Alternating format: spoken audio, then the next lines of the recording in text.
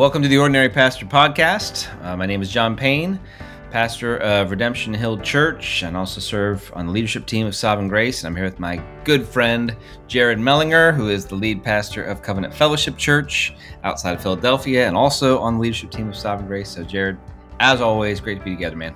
Hey, it's great to be with you and great to be talking to anyone who is going to listen to this. So it's small though the group may be. We're hey to our two friends that maybe are listening, and our mothers. They're both listening as well. Well, we've been talking about what we're calling the shaping virtues. We use the word, as we've referenced before, shaping, because we don't want to give the impression that we think we have all these virtues in perfection or even significantly in ourselves or in our family of churches, but they are things that we've historically highlighted as a group of churches. These are character traits that flow out of the gospel that ought to define Christians and churches that center on Christ and Him crucified. And we want them to be true increasingly of us as churches. So we've kind of talked through 5 of them to this point. And right now, I wanted to talk about servanthood. Servanthood as that trait, that quality of life, that determination that ought to flow out of those who have come to know the Lord Jesus, who is the ultimate servant of all servants, the one who did not count equality with God a thing to be grasped, but made himself nothing, counted himself as willing to die even on a cross and to take on the burdens of the enemies of God and to rescue them. And we want to reflect that servanthood in our churches. And I know we want to reflect that in our own lives. We want that to be true of our definition of what it means to be a leader, that we would lay down our lives for those that we are leading, true of our pastors, and true in our homes. We want servanthood to be a shaping virtue in Sovereign Grace churches. So let's just begin talking about it. Maybe you'd be willing to share, Jared, where do we see this virtue elevated or accented in the scriptures? What are some passages that you would go to that would call for this to be true in our churches? Yes. Well, John 13 is one passage that comes immediately to mind where Christ is washing the disciples' feet. He is served, the one who came not to be served, but to serve and to give his life as a ransom for many is this beautiful act of service prior to going to the cross, and then turns to the disciples and says that just as he has served them, so we are to serve and to love one another in all humility. And so certainly in John 13 is one of those places. Jesus regularly taught the value of servanthood. And you mentioned that value, particularly among leaders. The starting point for Christian leadership is service. God has saved us into a life of service. We serve the Lord, and we are to serve others. And part of the very definition of biblical leadership, Matthew 20 is where Jesus says, you know that the rulers of the Gentiles lord it over them. They do not serve, they domineer. Their great men exercise authority over them. And he says, it is not this way among you, but whoever wishes to become great among you shall be your servant. Mm-hmm. And whoever wishes to be first among you shall be your slave, just as the Son of Man did not come to be served, but to serve and to give his life as a ransom for many. So we see in the gospel the most glorious and compelling example of true servanthood. And that's what every pastor and every Christian is called to in a life of service. One additional scripture that comes to mind is in 1 Peter chapter 4, where in the context of describing the gifts of the Spirit, it says, as each has received a gift, use it to serve one another as good stewards of God's varied grace. So all that we have been given by way of gifts and talents and resources is to be leveraged in the service of others. Every Christian has received a gift, and every Christian is to use those gifts to serve one another in the context of the church. Excellent. Yeah, I'm thinking of just some other passages that speak to this category. One would just be in the context of marriage.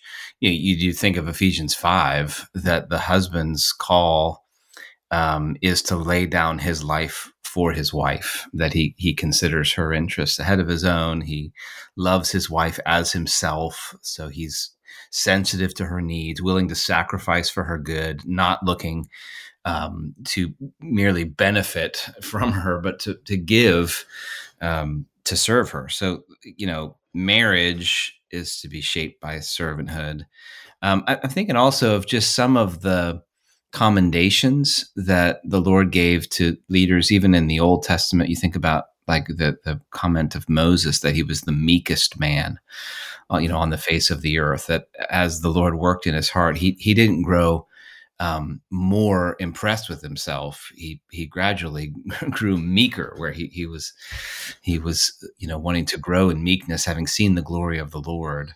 Yeah. So that there ought to be, I think, this quality for every Christian, and certainly for leaders, that the more we see of the glory of the Lord, and the more we're shocked by his servanthood of us in dying in our place on the cross, there ought to be a running towards lowliness that ought to be true in my heart, towards my wife, towards my children, towards the flock of the Lord.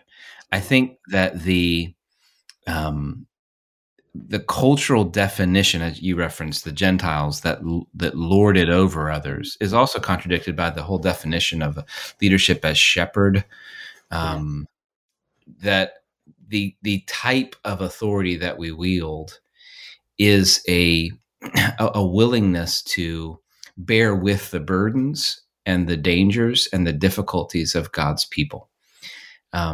It's interesting to me that God didn't emphasize, his leaders as generals, or his leaders in the New Testament. They're not described as kings.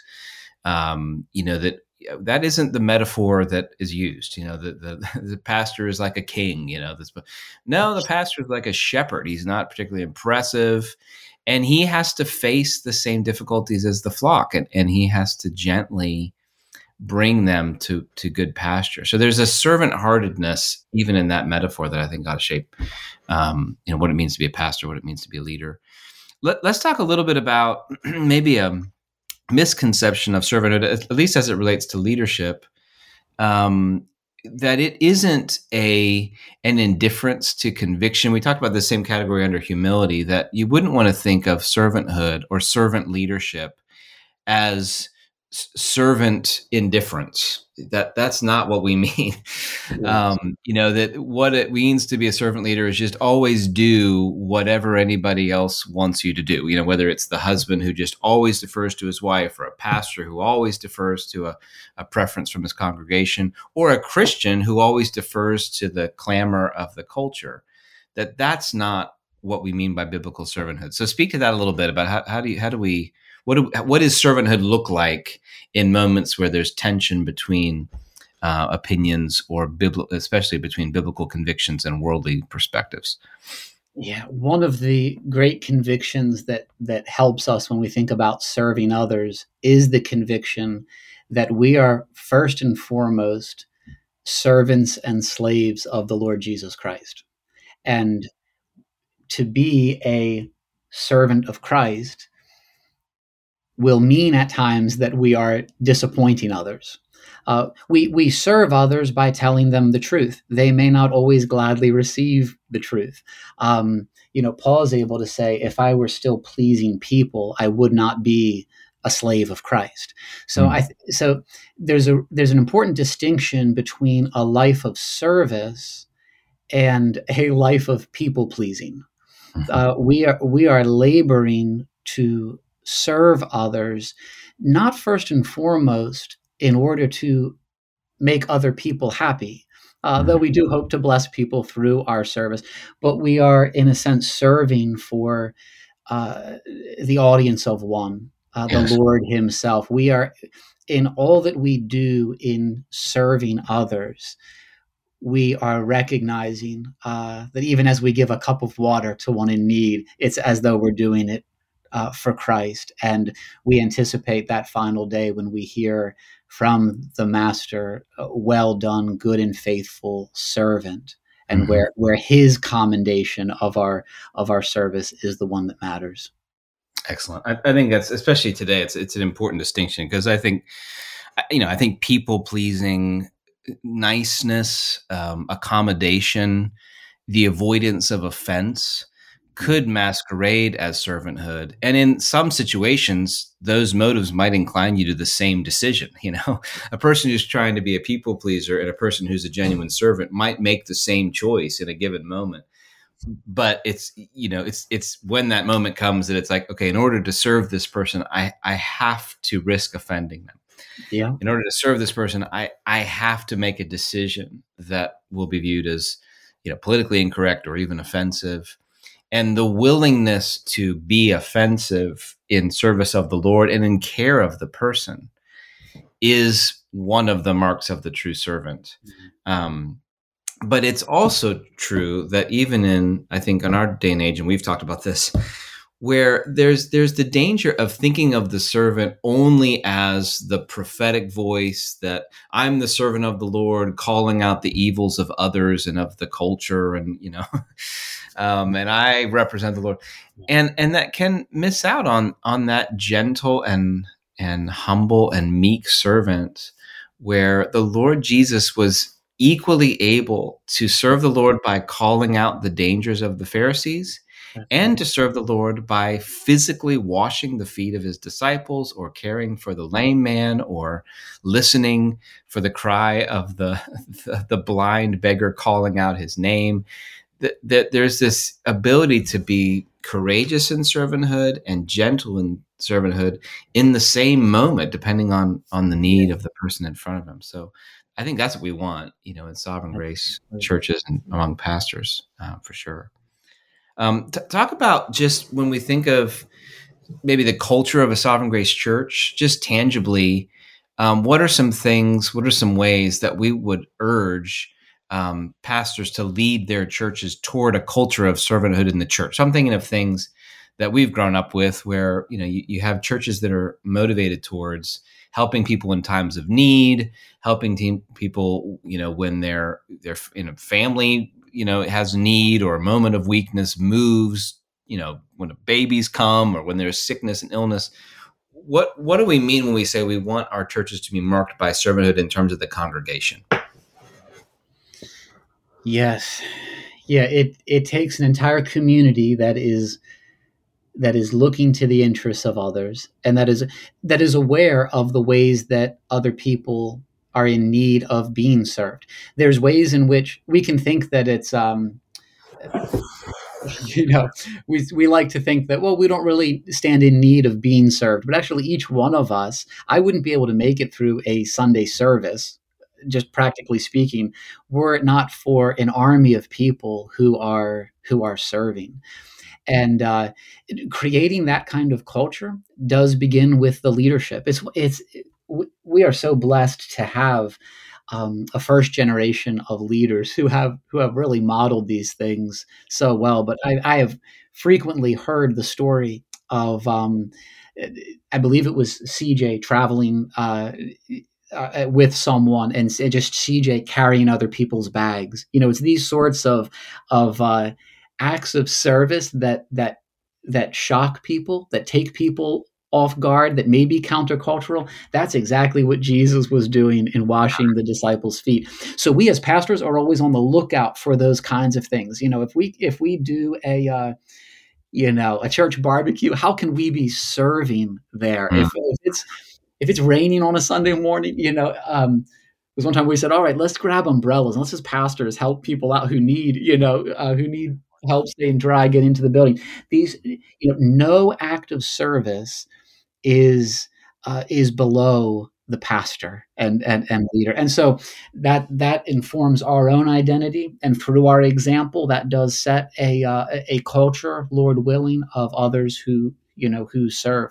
I think that if we're faithful to Scripture, we'll be calling people to serve in our preaching. There are very practical exhortations to use one's gifts to serve in the local church, and so we shouldn't hesitate to exhort people to that. People can have an idea that you can be a member in the church without serving the church.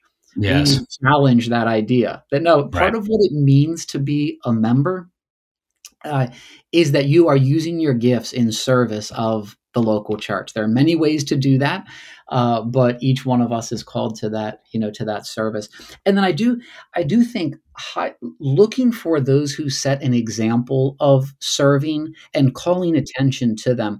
In the context of the local church, deacons are those who are in many ways, chief servants. They're setting an example and what it means to meet the needs of others, and there's a reason that office is publicly recognized and celebrated. And so we need to be on the lookout for those who have gifts of serving, and we need to be commending and honoring their examples. And we need to teach people that what informs their service shouldn't just be their gifts, but where is their need. It's one of these other things that's a part of Sovereign Grace culture. How many guys who are now pastors have stories of their early service in the church where they go to the pastor, and say, "Hey, I have a desire for pastoral ministry," and they say, "Great, how about you serve on the parking team?" Or, "Great, the restrooms need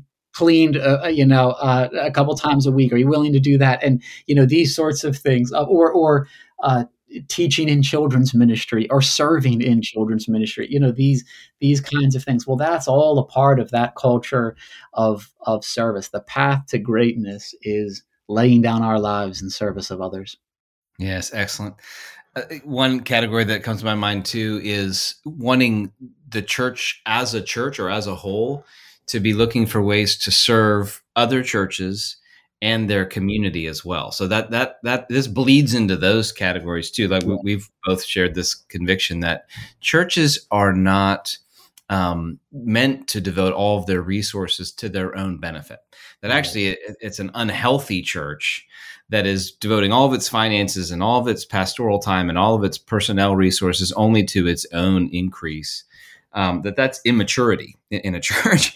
That you want churches that are wanting to be servants of others. I mean, so you see this in the New Testament where you have Paul commending churches who are looking to sow outside of themselves. I mean, this is the very impulse of church planting.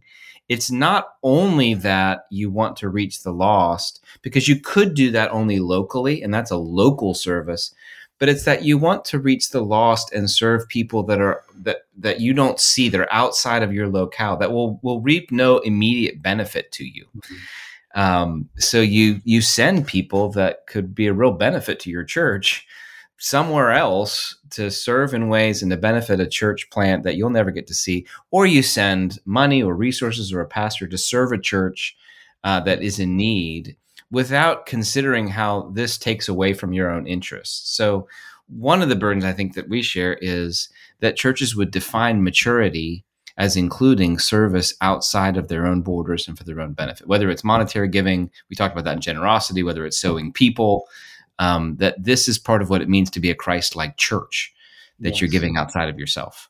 And then that's true also when it comes to the community, that we want to be those that are a good witness, that adorn the gospel, and that whether it's you're serving your neighbor or the church in some way specific to your locale is serving the community. I heard it say one time that it ought to be the case that if a church were to disappear, it would be deeply felt by the community, just because of the service that they've rendered to neighbors and to some kind of community need. And I think that's perhaps something that we be freshly exhorted to. Are we serving in real ways those that are around us, first and foremost in sharing the gospel of life with them, but also in practical ways that would be a benefit and would bring a good witness to the gospel that we preach. So those are important things as well. Galatians 6:10 says, "So then, as we have opportunity, and this is Paul writing to the church in Galatia, this is what they as a church are to do. Let us do good to everyone, and especially to those who are of the household of faith. So look to do good, look to serve, beginning with the household of faith, but then as you have opportunity, to those beyond as well. Yes. Amen. Well, may the Lord continue to do this among us. I'm with you, and I'm so grateful that this quality has been trumpeted and commended, for the last 40 years of Sovereign Grace. I think we want to see it, that it retain its honored position, that Sovereign Grace churches would be places where you hear people commended for their servanthood, where servants are celebrated and encouraged, where membership is equated with serving the church in some specific way, that there are no passive members in the church, that churches are serving other churches in the community, that we would, if we can put it this way, we would be known for servanthood rather than selfishness, rather than self-focus, rather than self-centeredness. And that most importantly, we would do that reflecting the nature of the Lord, who is the servant of all servants. So I think that's our goal as pastors. Amen. Well, thank you, my friend. If you are one of the 4 people listening to this, we are grateful for you and we love you. And we pray that the Lord will continue to use you mightily in serving your local church. So we look forward to talking to you again soon. Yes.